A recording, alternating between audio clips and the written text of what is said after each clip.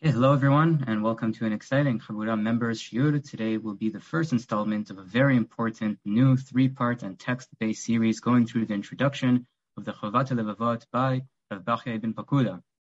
We are privileged to have our very own Chacham Eli Shaubi teaching this series, where we will learn about the internal mental process that the Torah demands of us. A little bit about our speaker. Eli Shaubi is currently a PhD student of Arabic language and literature at Hebrew University, writing on the Maimonidean roots in the thought of Rabbi Avraham ben Harambam. He served as the translation editor of a new Hebrew edition of Rambam's Moreh Nevuchim through Mifal Mishneh Torah and is currently working on several projects, including a forthcoming English translation of Rambam's introduction to the Mishnah from the original Judeo-Arabic. Eli is also the head of the Israel division of the Chabura and teaches at Yeshivat Eretz HaTzvi. He lives in Jerusalem with his wife Meital and son Ori.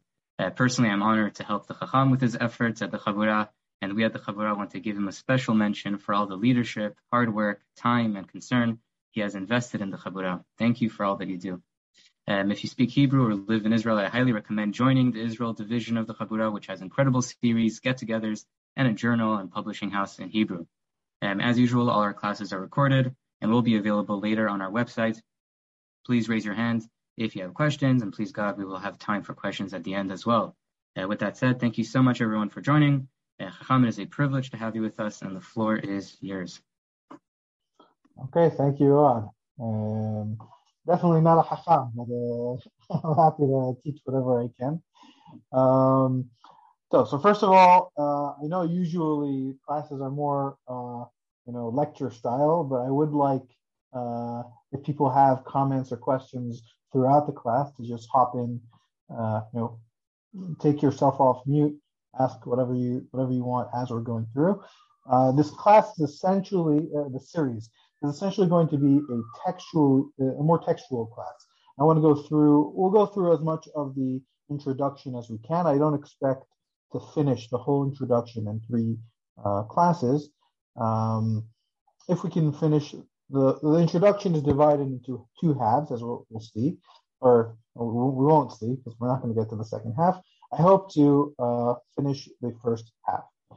That being said, I'll give a brief introduction first about the book, about its importance, and why it is that I chose this text specifically, and why I think it's important.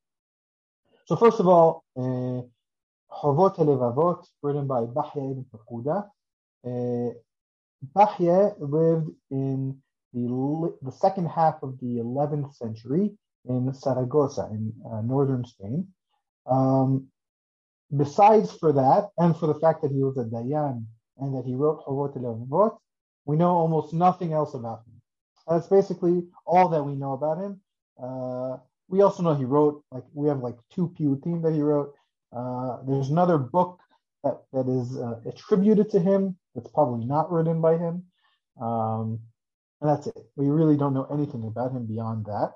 He lived around the same time and place as other really great Hachamim, Sephardic Hachamim. Ibn Gabirol lived around the same time and place. A few others. And the book, as we'll see, is really, really unique in what it sets out to do. He himself is going to say that. He's going to say, I'm doing something for you that no one before me has ever done. And I don't understand why, because it's so important. I know why no one has done it. So that's why I feel like I have to do it. And so it's a really, really important book. And we'll discuss in a little bit why.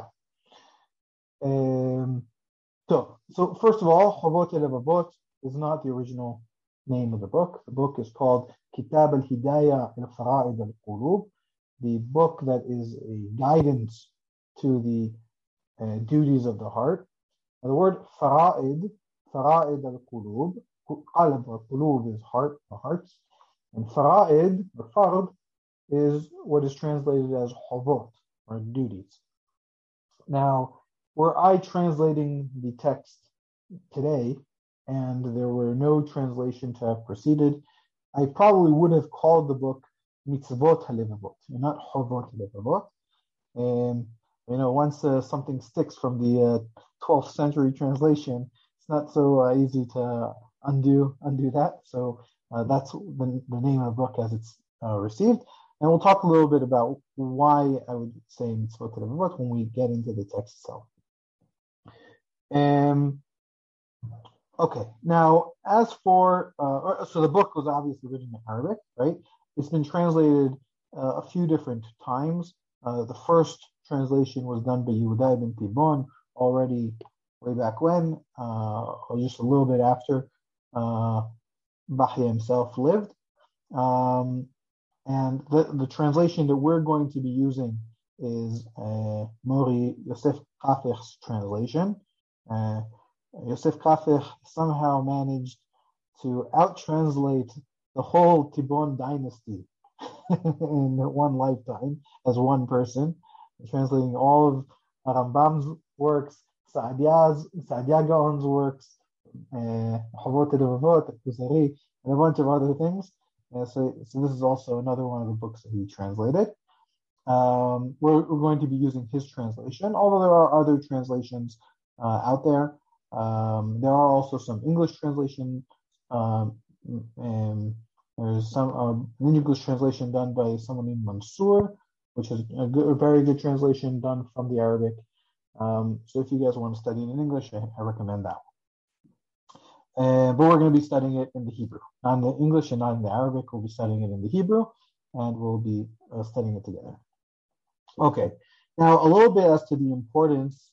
Any questions still here? All that was just like introductory data before we start the actual class. Any questions? Okay, great. So what is the importance of the book of Hobot Halebabot? So first of all, Hobot Halebabot has been a top seller throughout all of Jewish history in the Jewish world, throughout the whole Jewish world, in the Sephardic world, in the Ashkenazi world, in the Yeshivish world, in the modern period, in the ancient period. It's been a top seller all throughout history, and has really remained that. In that sense, it's really remarkable. Not many books have really had such a far reach in that sense as Hobot Halebabot has, and it's really been studied in a lot of different contexts. Today, and for that reason, it's really a staple of the Jewish library. There's almost always you're going to see this book on a bookshelf or whatever it is. That being said, it's oftentimes not studied within its original context, right? It's usually nowadays labeled as a part of the Musar movement type of books, even though it's written in 11th century or 12th century Spain, right, in Arabic, right? So we'll be studying it as right in its original context, but that says something lishvach, right? That's praiseworthy of the book, as far as how relatable it is to so many different cultures and so many different people, because it speaks to something that is really so essential. Okay, so with that, so why is the book so essential? So we as Jews, we're very good at having discussions on very complex halachic issues, whether it is, all the various mitzvot, the study of Talmud, the study of halakha, all these different things, and these mitzvot, right? All the mitzvot are essentially, right? They are all meant at the end of the day to help man, right? They are a means for man to perfect himself, right? That is a really, it's a principal idea, right? Rabbi Dweck has spoken about it numerous times, about whether the mitzvot are a means or an end, right? He's given a few classes on that, right? And the mitzvot really are a means for us to perfect ourselves. They are not just random, right? Because if they were not a means, if they were an end in and of themselves, you could have had random mitzvot. You could have had a mitzvah jump up and down 10 times and spin around, right? You could have had anything, right? And then a het would simply be not doing what was said, and a mitzvah would be doing what was said. But God is not arbitrary, right? There are reasons for the mitzvot, because the reasons come to are designed based on man's nature to help him develop himself, right? And they are designed based on how man is, right? So why is jumping up and down, why does that look weird to us as a mitzvah? It looks weird because it has nothing to do with anything that would help anybody, right? It seems to make no sense, right? It's pointless.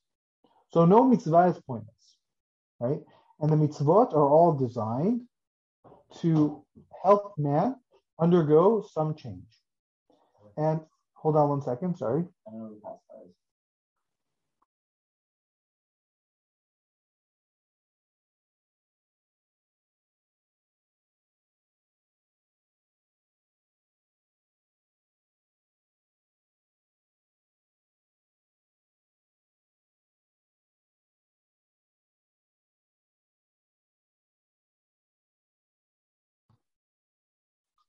Sorry, I apologize. I have a baby sleeping in the other room, and we have a babysitter. Hopefully, so I might every once in a while need to help with something. Okay, sorry. So I was saying, right? So all the mitzvot, right, are designed to for that purpose, right? Are designed to help a person perfect himself, right? That being said, it's not the physical action that is the end, but rather the person's soul.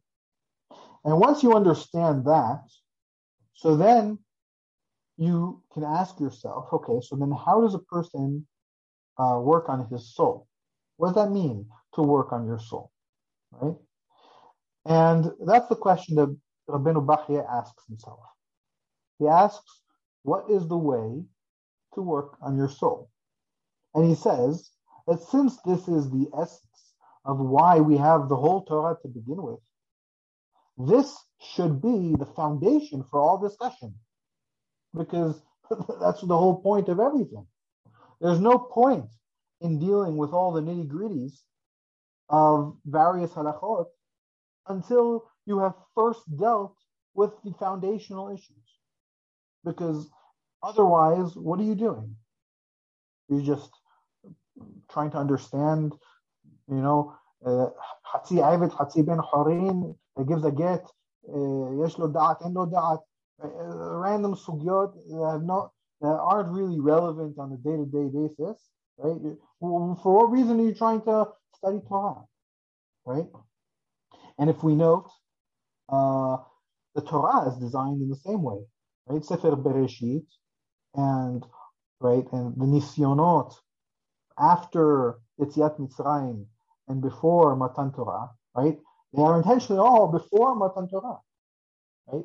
There is a process that God is trying to help man go through before he gives them the mitzvot, because the mitzvot are going to be put onto that foundation, right? The same thing is true with Harambam. Harambam, first of all, puts Hilchot Yesodei Torah, because that's the foundation of everything. And then Hilchot De'ot, right? De'ot being the perfection of one's self.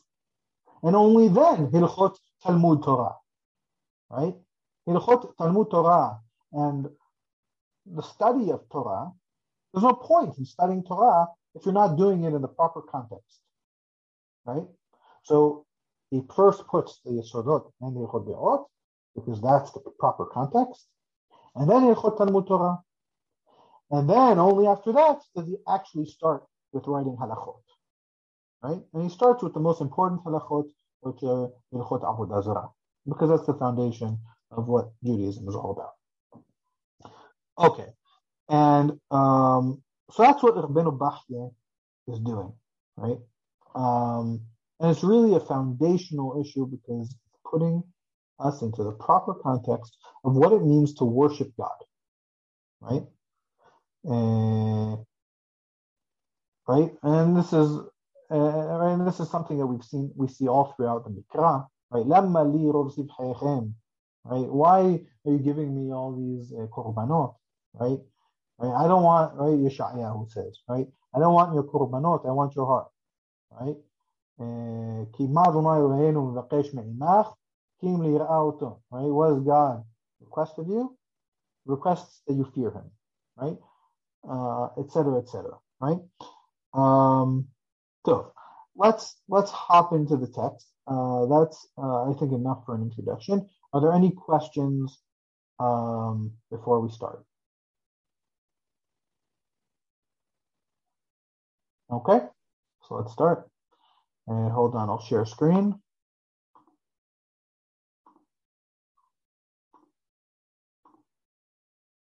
Okay. You guys all see the text? Okay, great. Yeah. Okay, hold on. See, okay. Hold on, let me put it in a way that is, I can see your faces at the same time.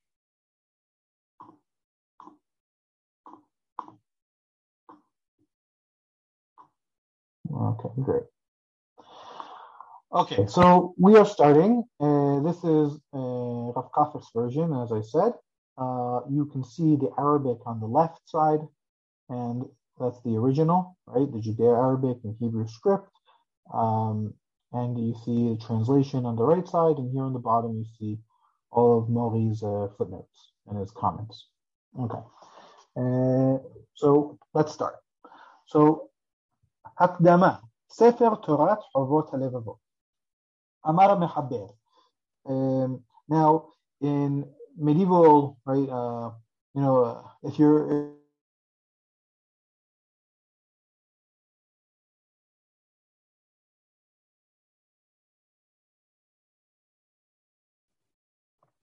Okay, froze.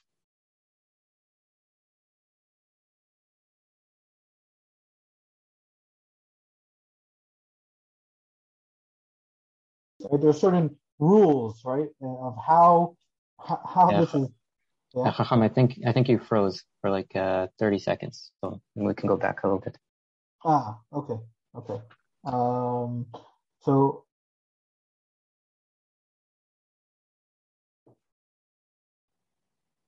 where did it freeze? Right now again, when you asked that question. Okay.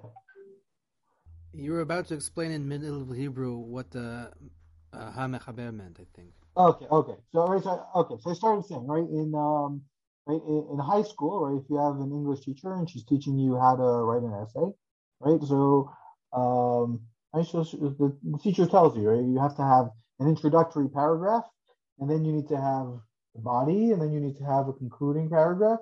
Right? There are certain rules of decorum of how a person writes, right? So the same thing is true in the medieval world. If you're writing a book, you have to start with some sort of like literary introduction. That's just the rules of the game, and almost every author does it. And usually, the poem is going to have something to do with the. Not usually, it will, right? The poem will have something to do with what the book is going to be about, but the introductory paragraph is always a little difficult because it's a poem, right? It's not meant to be read, so we'll go through it relatively quickly. אמר המחבר, יתברך אדוני אלוהי ישראל, האחד במושגו האמיתי, האמת, הקדמון במציאות, שטובו תמידי, אשר יסר את הנמצאים להורות על אחדותו, וברא את הנבראים לעדות על יכולתו, וחידש את המחודשים להעיר על חוכמתו וטובו הכולל. Okay, so let's go over that. So the author said, right, that's the introduction. Yitbarach Adonai Elohei Israel. Praise be to God, the God of Israel. Right? This God is the God that we're now going to be discussing is the God that Israel worships. And who is he? Ha'echad b'musaro ha'amiti, right? Who is one in the true sense of oneness. Right? What does he mean there? So for this, we have to study the first section. Right? We're in the introduction. The first section of the Hobot Halebabot is Sha'ar Yihud, right? The section on oneness of God. And so here is saying in the true sense of oneness, and not oneness in the sense of a number, if he's one and not two and not three, right? Like there's one one napkin. Now there's two napkins, right? That's not what he means. It doesn't mean one in that sense, in the true sense. And what does he mean by that? We can study Shara Yehud another time. Ha'emet, right, who is true. Ha'kadmon v'mesiut, who is eternal, right, going all the way back. Shetuvo temidi, right, whose goodness is constant, right? He is always giving good to man and to the world. Okay, so that's part one, right? That's all descriptions of God. And now he says, Asher yatzar et hanimseim lehorot al achduto. So now it's not about God, it's about his actions, right? And what did he do? He created all existing things so that they indicate or signify his oneness. And he created all created things that they testify to his omnipotence, le'edut al yecholto, right, his ability. Ve'hidesh et mechudashim, right, and he he brought into existence all existing things that they notify or they let people know of his wisdom and his general goodness, right? So he is creating the world that the world is all pointing to him, right? It's all indicating him. It's all signifying him. Kema'amar Hasid, right? Like the Hasid. Who is the Hasid here? Right? The Hasid is David HaMelech, right? So like the Hasid said, Alav Shalom, right? And this we say in Tefillah every day, right? In Mizmor Tehillah David, right? Dor ledor yishabbach ma'asecha ugvurotecha yagidu. Ve'amar yoducha Adonai kol ma'asecha v'chasidecha yevarechucha.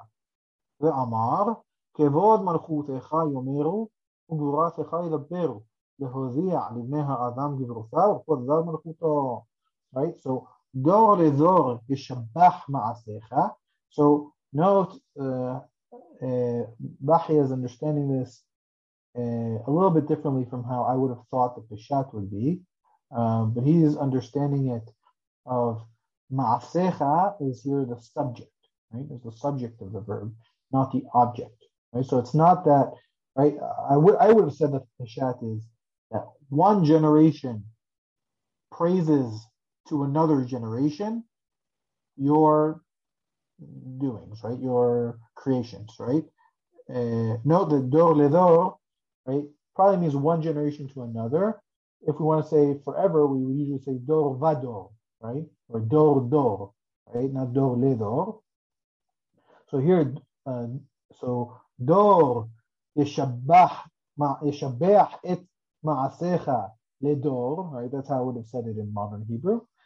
Although here he's not under, and they also yagidu et gevurotecha.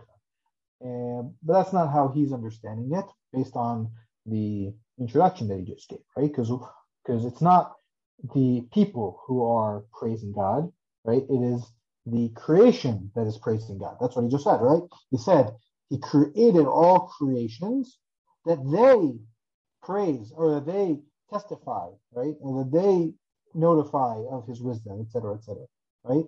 So he is taking ma'asecha as the subject, right? So if I were restructuring the sentence, it would be dor vador, he probably understands, right? Forever. Dor vador ma'asecha yishabbehu v'yagidu et gevurotecha, right? That's probably how he's taking it, right? So, right, all generations, right? For all eternity, your creation praises you. And they tell your majesty, right? And so to the next pasuk, Yoducha Adonai kol ma'asecha, right? Ma'asecha, all of your creations, they acknowledge, right? You, God, right? All your creations acknowledge you. The Hasidecha Ivarechucha, right? And your Hasidim, right? They all declare your blessedness. Ve'amar kevod malchutecha yomeru ugvuratecha yedabberu, right? And so too, right? Again, it's the subject is ma'asecha, right? They say Kivod Malchutecha, and they speak your Gevurot, right? Your majesties. And why is he doing all of this, right? And this is the punchline. Why are the creations doing all this? In order to inform man of God's wondrousness, of his majesty, and right, and the splendor of his kingship, right? So, right, he's bringing these pesukim to show that the reason that we have creation is that creation comes to signify God's majesty and awesomeness. Okay, so that's it for the introduction, right? From here on, it is not going to be as difficult, right? I said this is a literary poem, and it's just the style of how to open a text. And now we're actually going to start. מן החשובות שבטובותיו אשר היטיב בהם לבני האדם, אחרי שהמציאם בתכונות שבהן תהיה הבחנתם מלאה ותבונתם שלמה, הוא המדע. So let's pause there, right? So of the most important, right? So we just said that God is constantly good, right? He's always giving good. And one of the most important good things that he gave to man, right? After the fact that he created them with the properties that by which they are able to have full and complete discernment and understanding, right? So note. Okay. So of the good that's after that is mada, right? Knowledge or wisdom, right? Note how he phrased it. He said one of the best things that God gave after X is Y, right? Meaning, what's the best thing that God gave man? X, not Y, right?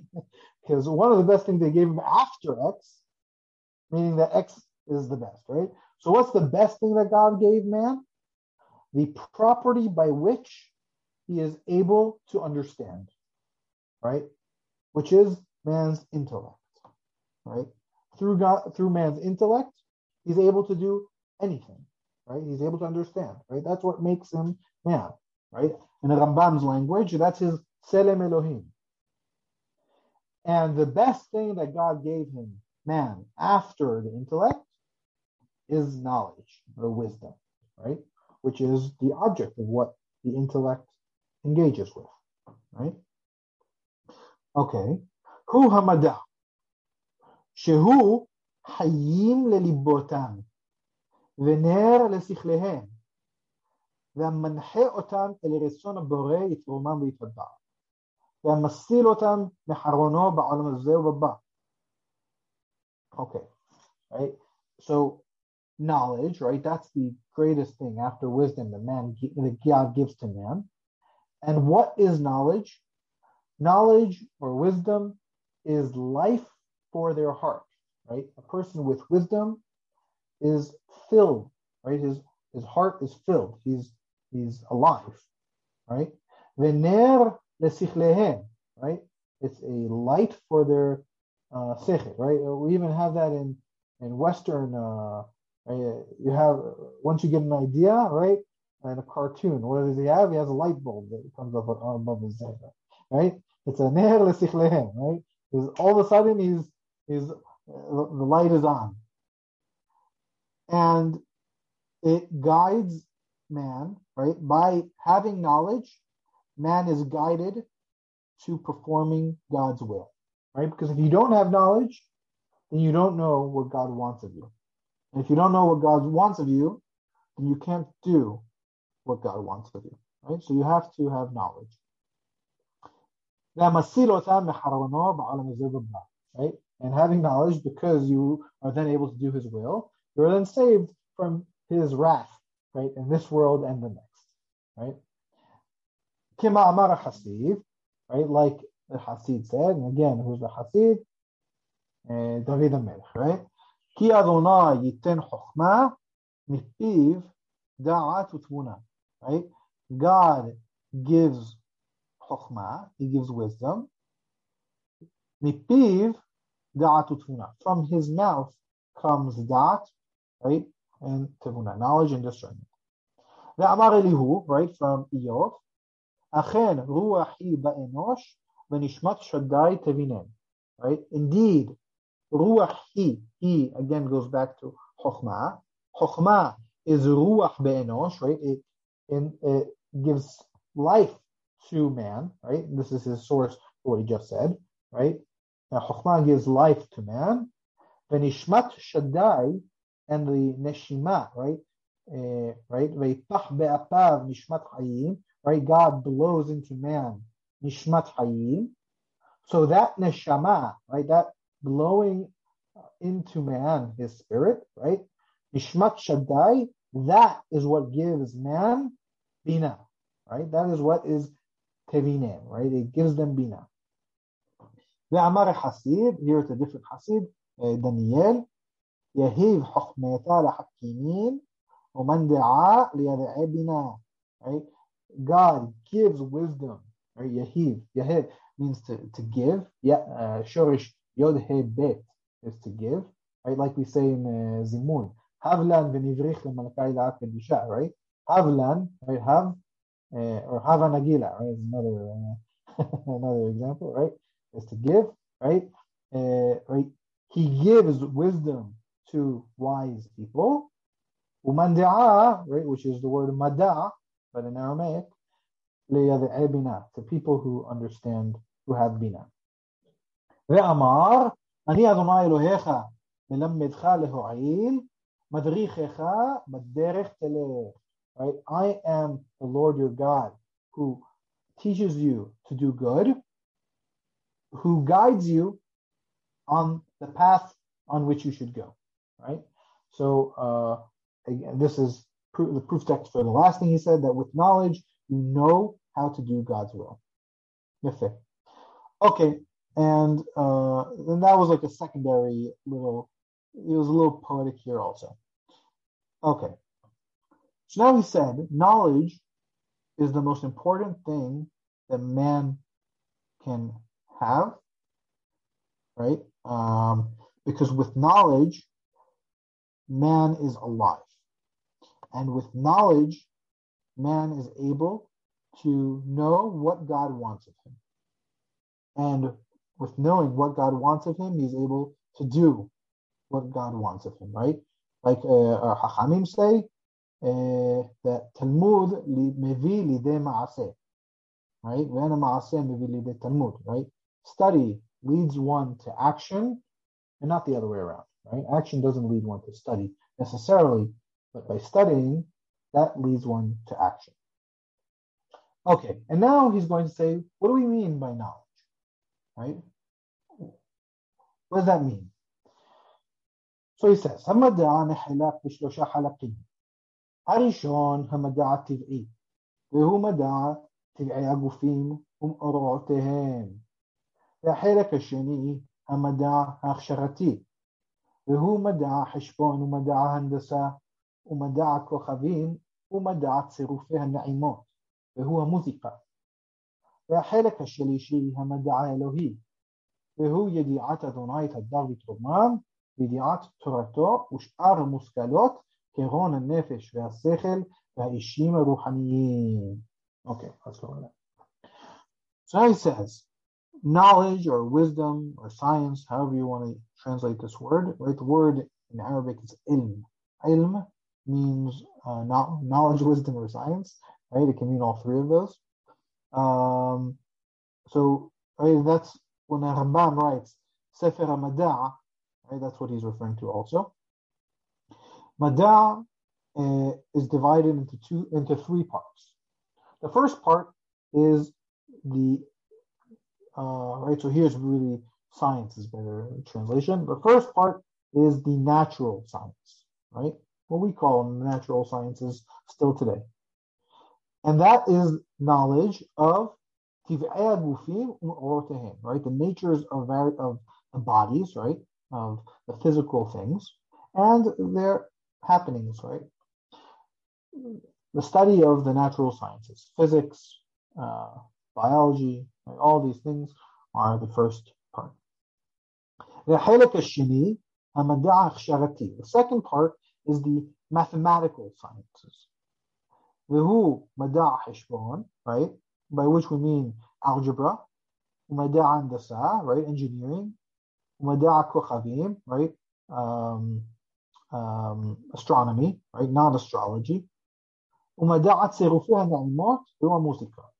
the combination of various melodies, and that's called music, right?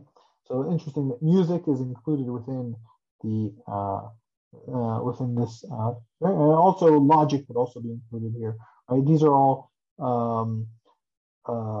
languages by which you can express or understand various things. And the third science, الخالق الشليشي المدع الإلهي, the divine science. What is the divine science? Is the knowledge of God, knowing God. And also يديعات تورته, and knowing His Torah. And also knowing all of the other created, all of the other things that are known through the intellect, right? Because what is a muskal, right? So there are some things that can be known through sense perception, right? By seeing, by observing, right? By hearing, right? And those would all fall under the first category, right? The knowledge of mad'ai teva, or the natural sciences. The muskalot are things that are not known through the senses, but are known through the intellect, right? Such as a person's soul, the intellect, the various spiritual ishim ruhaniyin, is probably referring to malachim, right? Things that are spiritual in their properties, right? And here I'll put a side comment. Modern science, right? So these are three types of sciences, right? And Bahi is not محدش anything. He's not saying anything novel. This is a classical breakup of the sciences that everyone would agree to. And Rambam has the same thing, and any scientist in the Middle Ages would say the same thing. Note that in the modern sense, science, where we say scientific method, right, or science in general, is founded on observation, right? If you don't observe something, or you don't have an experiment by which you can test something, so you can't know something scientifically, right? And that, right, precludes the second and third categories. Right? Only the first category can be included in scientific knowledge in the modern sense, because, right, math, and this is a question that philosophers will disagree with: is math a science or not? Right? Is logic a science or not? Right? Philosophers of science will disagree on that because it's not something that you observe. Right? It's not in the physical world. It's logical rules that you're thinking of. But a third type is definitely not a science, right? Because how can you observe a soul, right? How can you observe the intellect, right? And you can understand the brain, you know what the brain is doing, and that's what leads many modern scientists to the conclusion that that when we talk about the soul, it's all completely physical, right? It's just a matter of your neurons firing in certain ways, and consciousness is just a product of what's happening with your neurons. There's nothing non-physical happening, because that's not scientific. That's for theologians, that's for religions, it's not for scientists, right? So the medieval scientists, right, they would say that our science is very very low level, because the whole gift that God gave us of having an intellect is that we can perceive beyond just the physical observable thing. We are even able to understand God. We're able to understand right? Non-physical things on a scientific level, right? And they would, and if we would come and say, "Oh, but that's not scientific because you can't observe it," they would laugh at that, and they would say you're primitive when you're scientific. Yeah. So does muskalat hasachel? Does that include refer to neurology, psychology? That's what I said. So again, so it depends. Right? So neurology is a physical thing, right? So neurology would be biology, right? It would be is a subcategory of biology, and biology is a part of the first part, is part of Madei HaTeva, right? We're talking about the nefesh and the sechel. We're talking about non-physical things. Now you can disagree. You can say, okay, fine, but he's a medieval guy, and we're in the modern era, and he has primitive scientific scientific methods, and yeah, you can say that. And I think the mind-body problem is a problem that has existed for a very long time, and it still exists, and we're not going to solve it in a 1 hour Chabura class. Right? But you can get a little bit of a sense of it here. Okay. Did I answer your question? Yeah. Okay. Great. So those are the three types of sciences. לכל חלקי המדע, לכל שינויי ענייניהם, הם שערים, פתחם אדוני את הדר ותרומם לבני אדם, להשיג בהם את הדת וענייני העולם. Okay. And all of these three parts of science, all of these three categories, these three different sciences, with all of their different topics, these are all gates, right? They are channels through which, or by which, or that God opened, right? God opened these gates so that man can apprehend, right? Can understand that the alam, right? He can understand the religion, right? Or for lack of a better term, and this world, right? He can understand God, right? The spiritual, and he can understand the world, right? The physical. Okay. Ella, right? Because these are the two things that are important, right? The physical and the spiritual, right? So using these three sciences, we can understand both of them. Ella, שמקצת המדעים שייכים יותר לדת, ומקצתם שייכים יותר בתועליות העולם, right? But, okay, so the three sciences come to help us understand these two aspects, the physical and the spiritual, but they don't map out equally, right?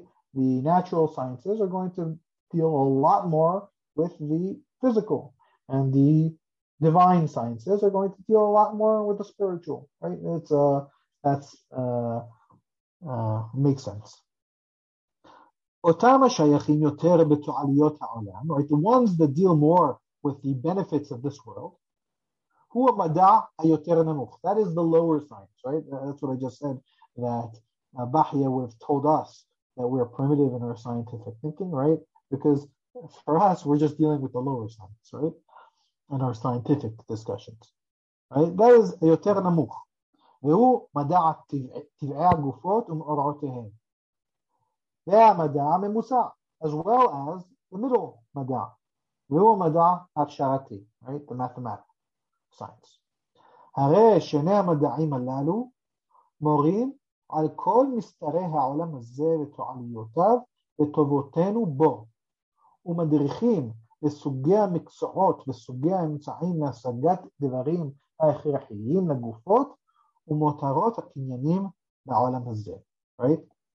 So these two sciences together, right, which are the ones that in our world we focus on, right?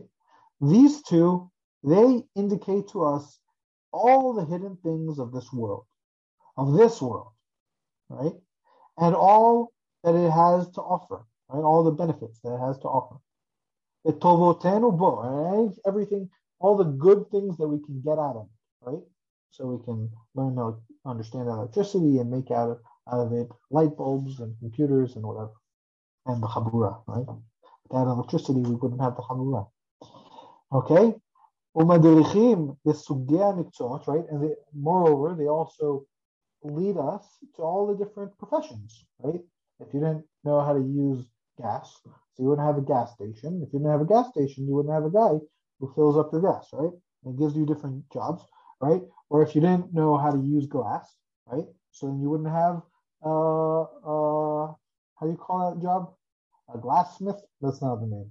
The guy who makes the glass, right? You wouldn't have that guy, right? You wouldn't have a blacksmith. You wouldn't have all these different people, right? You wouldn't have a doctor. You would, right?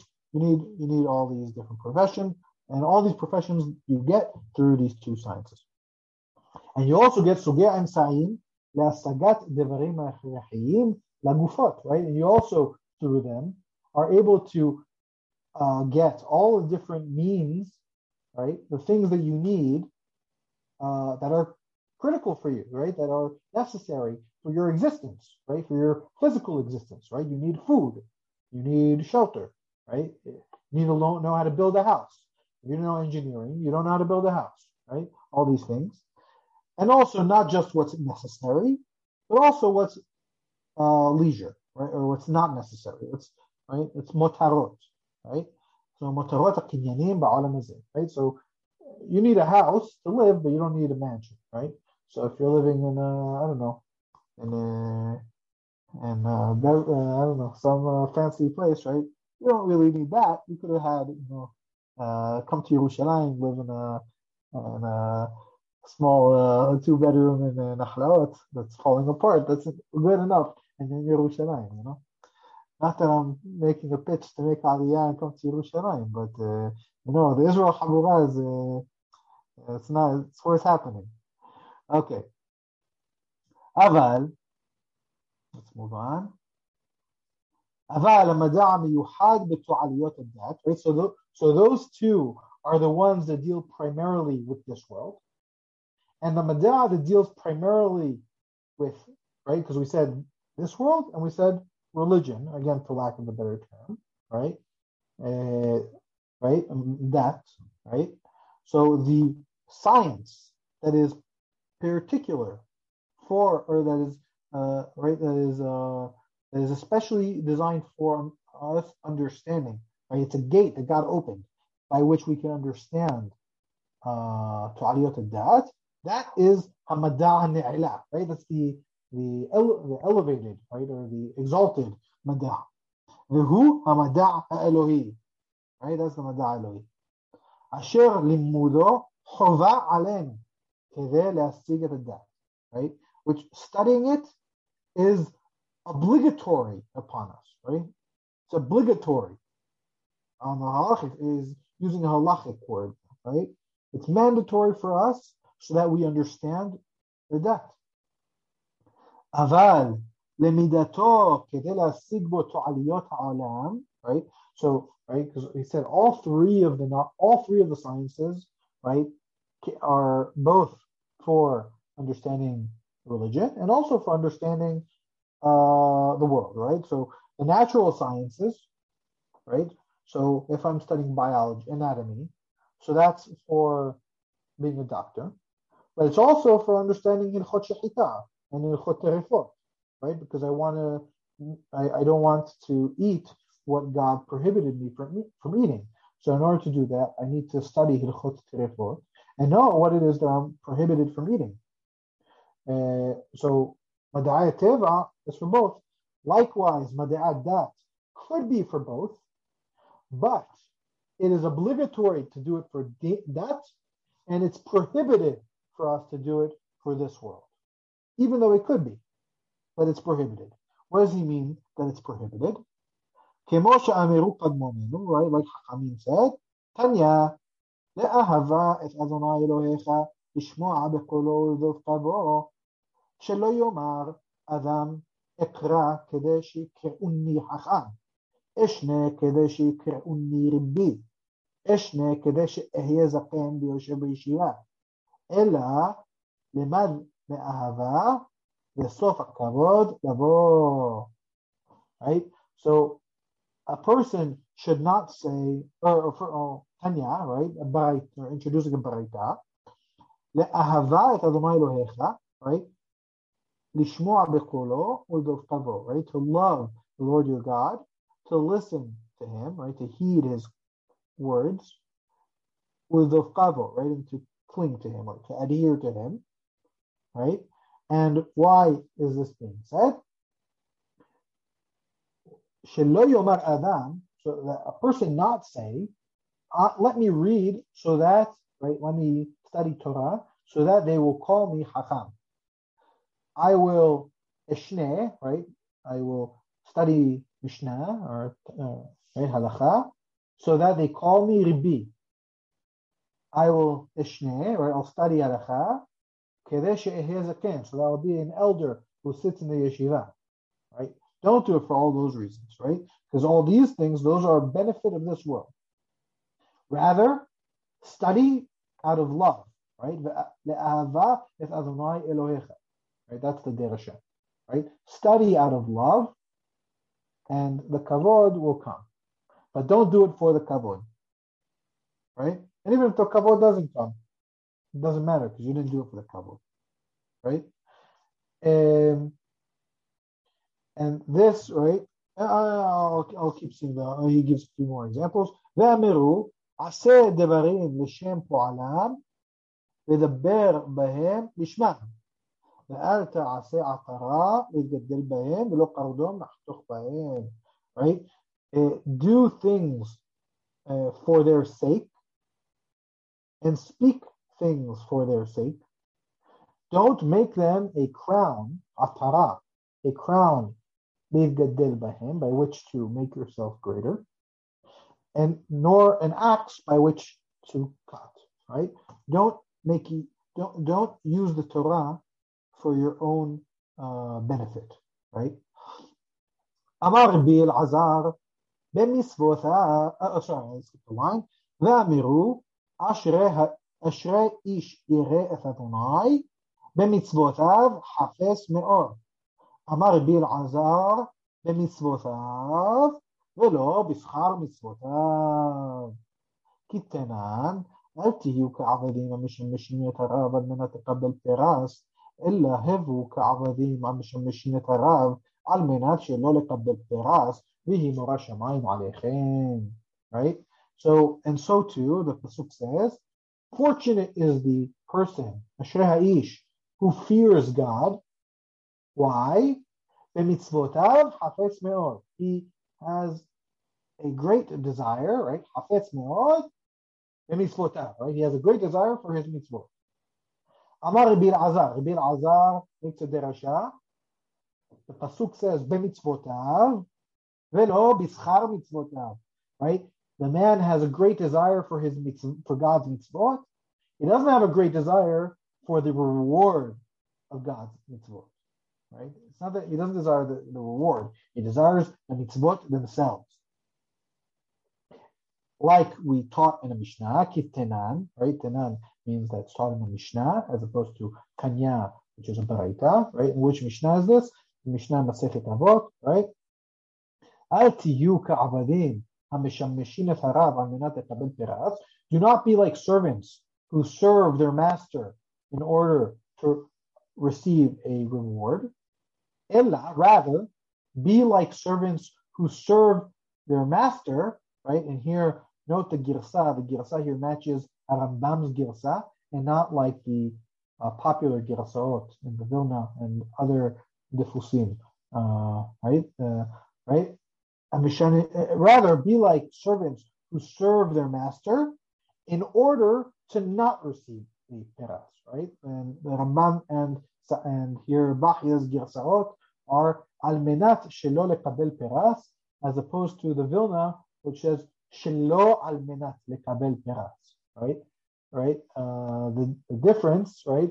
According to the Vilna, it means rather be like servants who serve their master without the intention of receiving a reward. And according to Rambam and Bachya's girsa, be like servants who serve their master with the intention of not receiving a reward, right? You actively don't want a reward, right? It's even stronger. And the fear of God be on you, right? And with this, we see, right? So it's well known that Rambam goes to great lengths to criticize people who make the Torah a means by which to make money, right? They make money off teaching Torah, right? We see that it's not Rambam's innovation, right? We already see that he's opening his book with this, right? And Hobot Halebabot, and this is right. So even though all three sciences can be both for the world and for religion, the divine sciences, even though they can be for both, one of them is obligatory and the other is prohibited. Okay, that's it. Any questions until here? And Betsy, I saw you raised your hand a little bit earlier. Yes, I had a question about kavod, about why, if it's not important, do we always keep mentioning it? And the idea of we speak about the sachar not being what we're doing the mitzvot for, yet it's always brought, really. And I just wonder, why do we say it at all? I think because it's natural for people to have that on their mind, right? That's right, teva adam, right?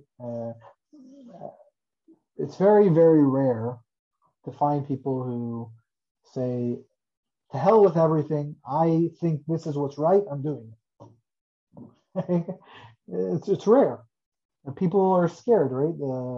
Their kavod is damaged, and they get nervous, right? If they didn't care, then they wouldn't get nervous, right? I think my question is more: what is kavod? It might sound silly. What is kavod? What is this that we are trying to protect so much, that we are so afraid of? Is it our image and how others perceive us?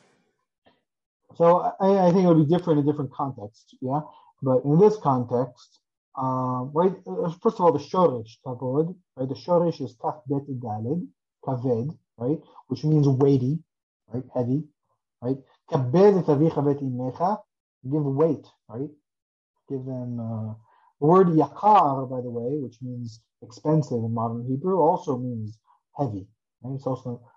That's also the meaning of that shoresh, right? So kavod is you want to be heavy. You want to be a heavyweight, right? You want to be you want people to treat you seriously and to think that you're right, that you're a hacham, a rabbi, a zaken, right? Or prime minister, or whatever it is, right? Whatever kavod is for you, right? It could be that for you kavod is, I don't know, being a Grand Slam champion and you're winning Wimbledon, whatever it is. And we're nervous of it because that's not the point, right? It's not that kavod is bad, right? Note here, it says, "Besof kavod lavo," the kavod will come, and that's fine, right? It's not bad to have kavod. What's bad is if you are studying Torah in order to get the kavod, because then you are going to warp the Torah to match whatever it is that is going to get you the kavod, right? So if saying, I don't know, a certain thing that's unpopular, right, nowadays, I could give examples, but then I might be damaging my kavod, right? So saying something that's unpopular nowadays, right, and then you get a lot of heat for it, right?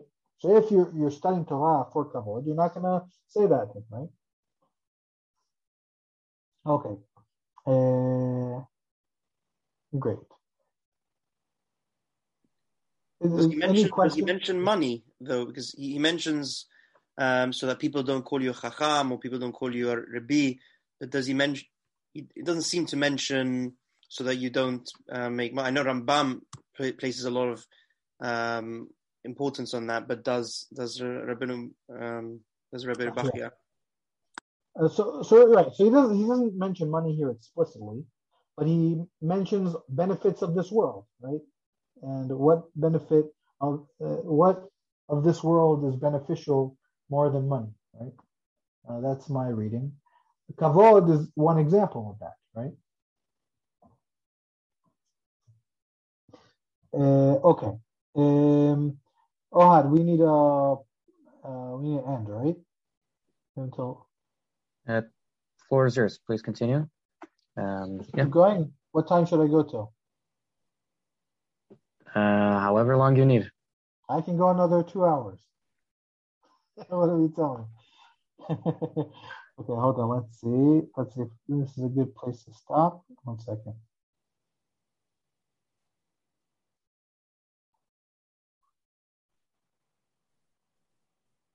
Let's do one more paragraph and then we'll pause it. Okay. So we mentioned that there were 3 sciences, right? This, by the way, is a great, if anyone wants to study this properly, it's great to make diagrams because he's very systematic. He just started, but it's going to keep going and it's very systematic. So we said that there's 3 sciences. Those 3 sciences are all mada, right? Knowledge, which is the gift that God gave us, the greatest gift after with our intellect, and that the 3 sciences are gates through which to understand these 2 things, right? This world and God, right? And now he's going to focus on the religion, right? So he said this world and religion, right? So now this world is obviously not going to be the center of this book, right? The religion is going to be the center of the book. So now he wants to talk about religion. And it says that there are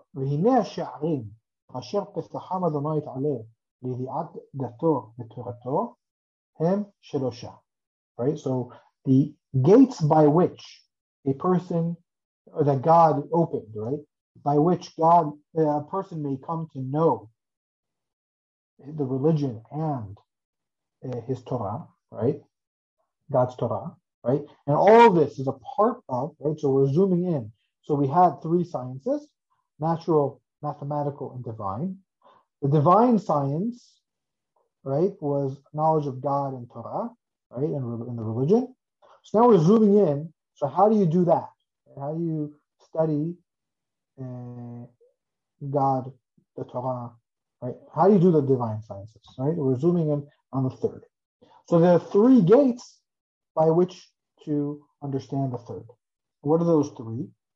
האחד הם השכלים השלמים מכל פגע.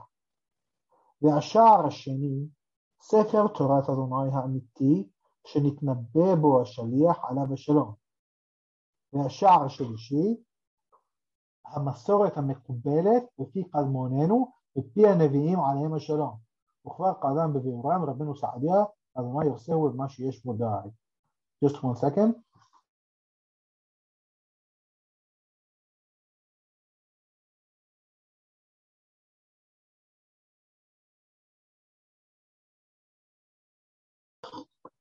Okay, right, so there are 3 gates by which we can understand the divine sciences. What are those 3 gates? The first is השכלים השלמים מכל פגע, right?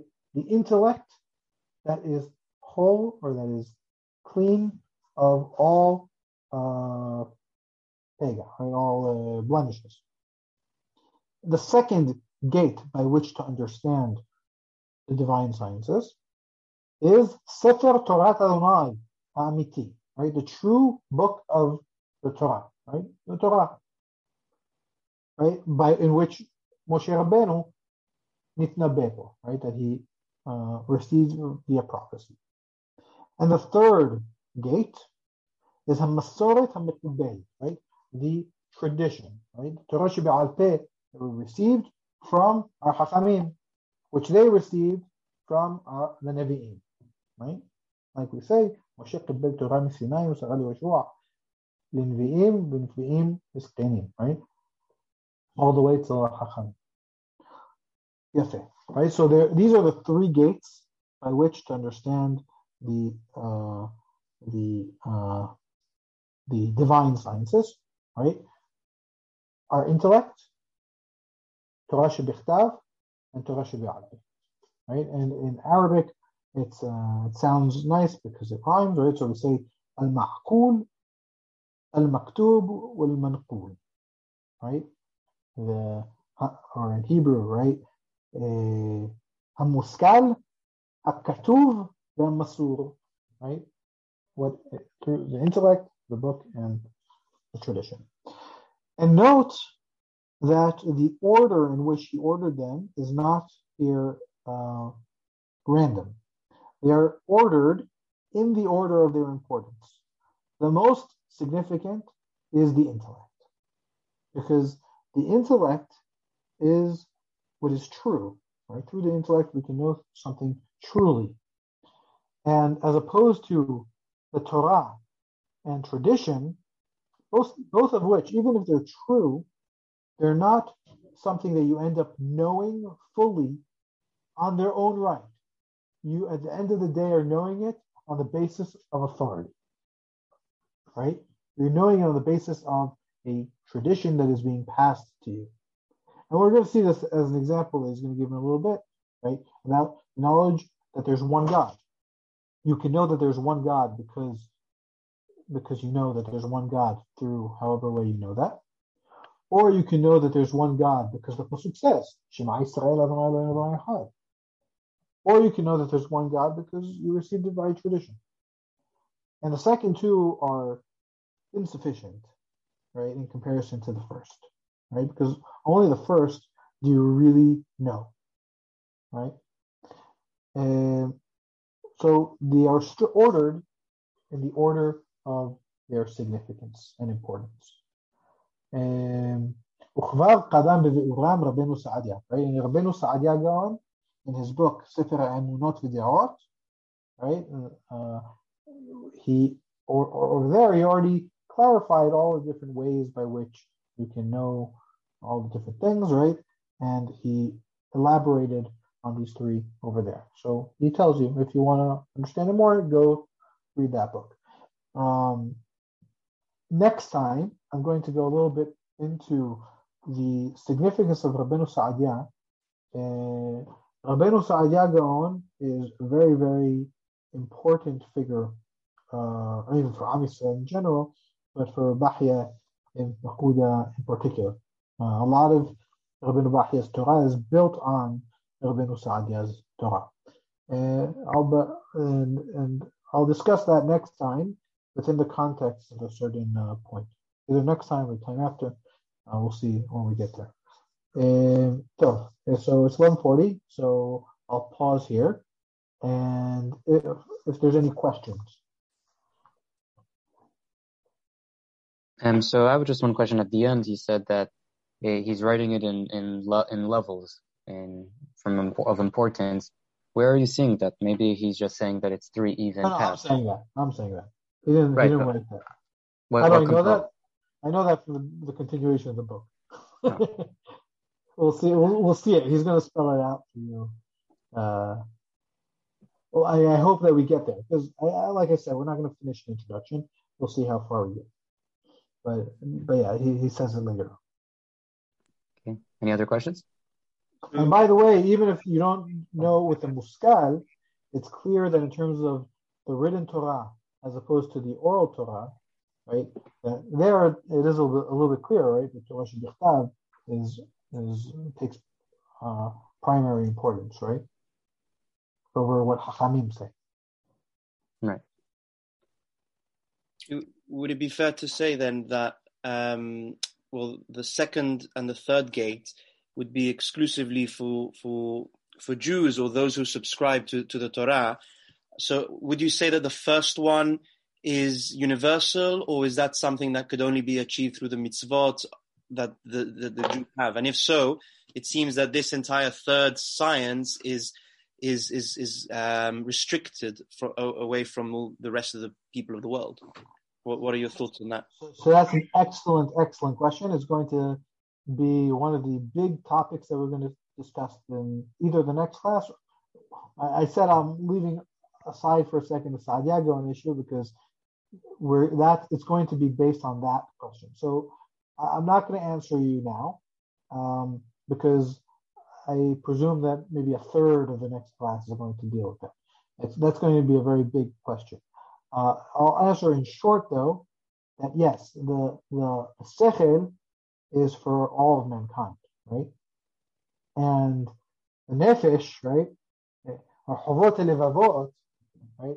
All of mankind has a live, right? Right. So this isn't right. So if you can know something from the sechel, then it should be true for everybody. Yeah. But we're going to go into it much more in depth next time, or in 2 times. I don't know exactly how it's going to play out. Yeah. Simon, you had a question?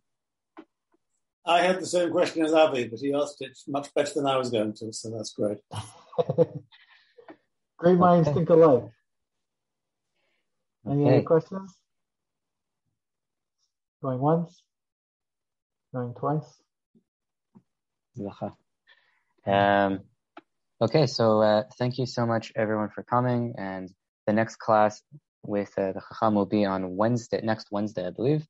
So thank you for coming. Also, just an announcement that the Chabura's publishing house did come out with a book on Pesach, so make sure you get that in time for the Moed. And thank you so much, Chacham. It was very insightful, and we're looking forward for next time. My pleasure. Thank you, everybody. Looking forward for next time.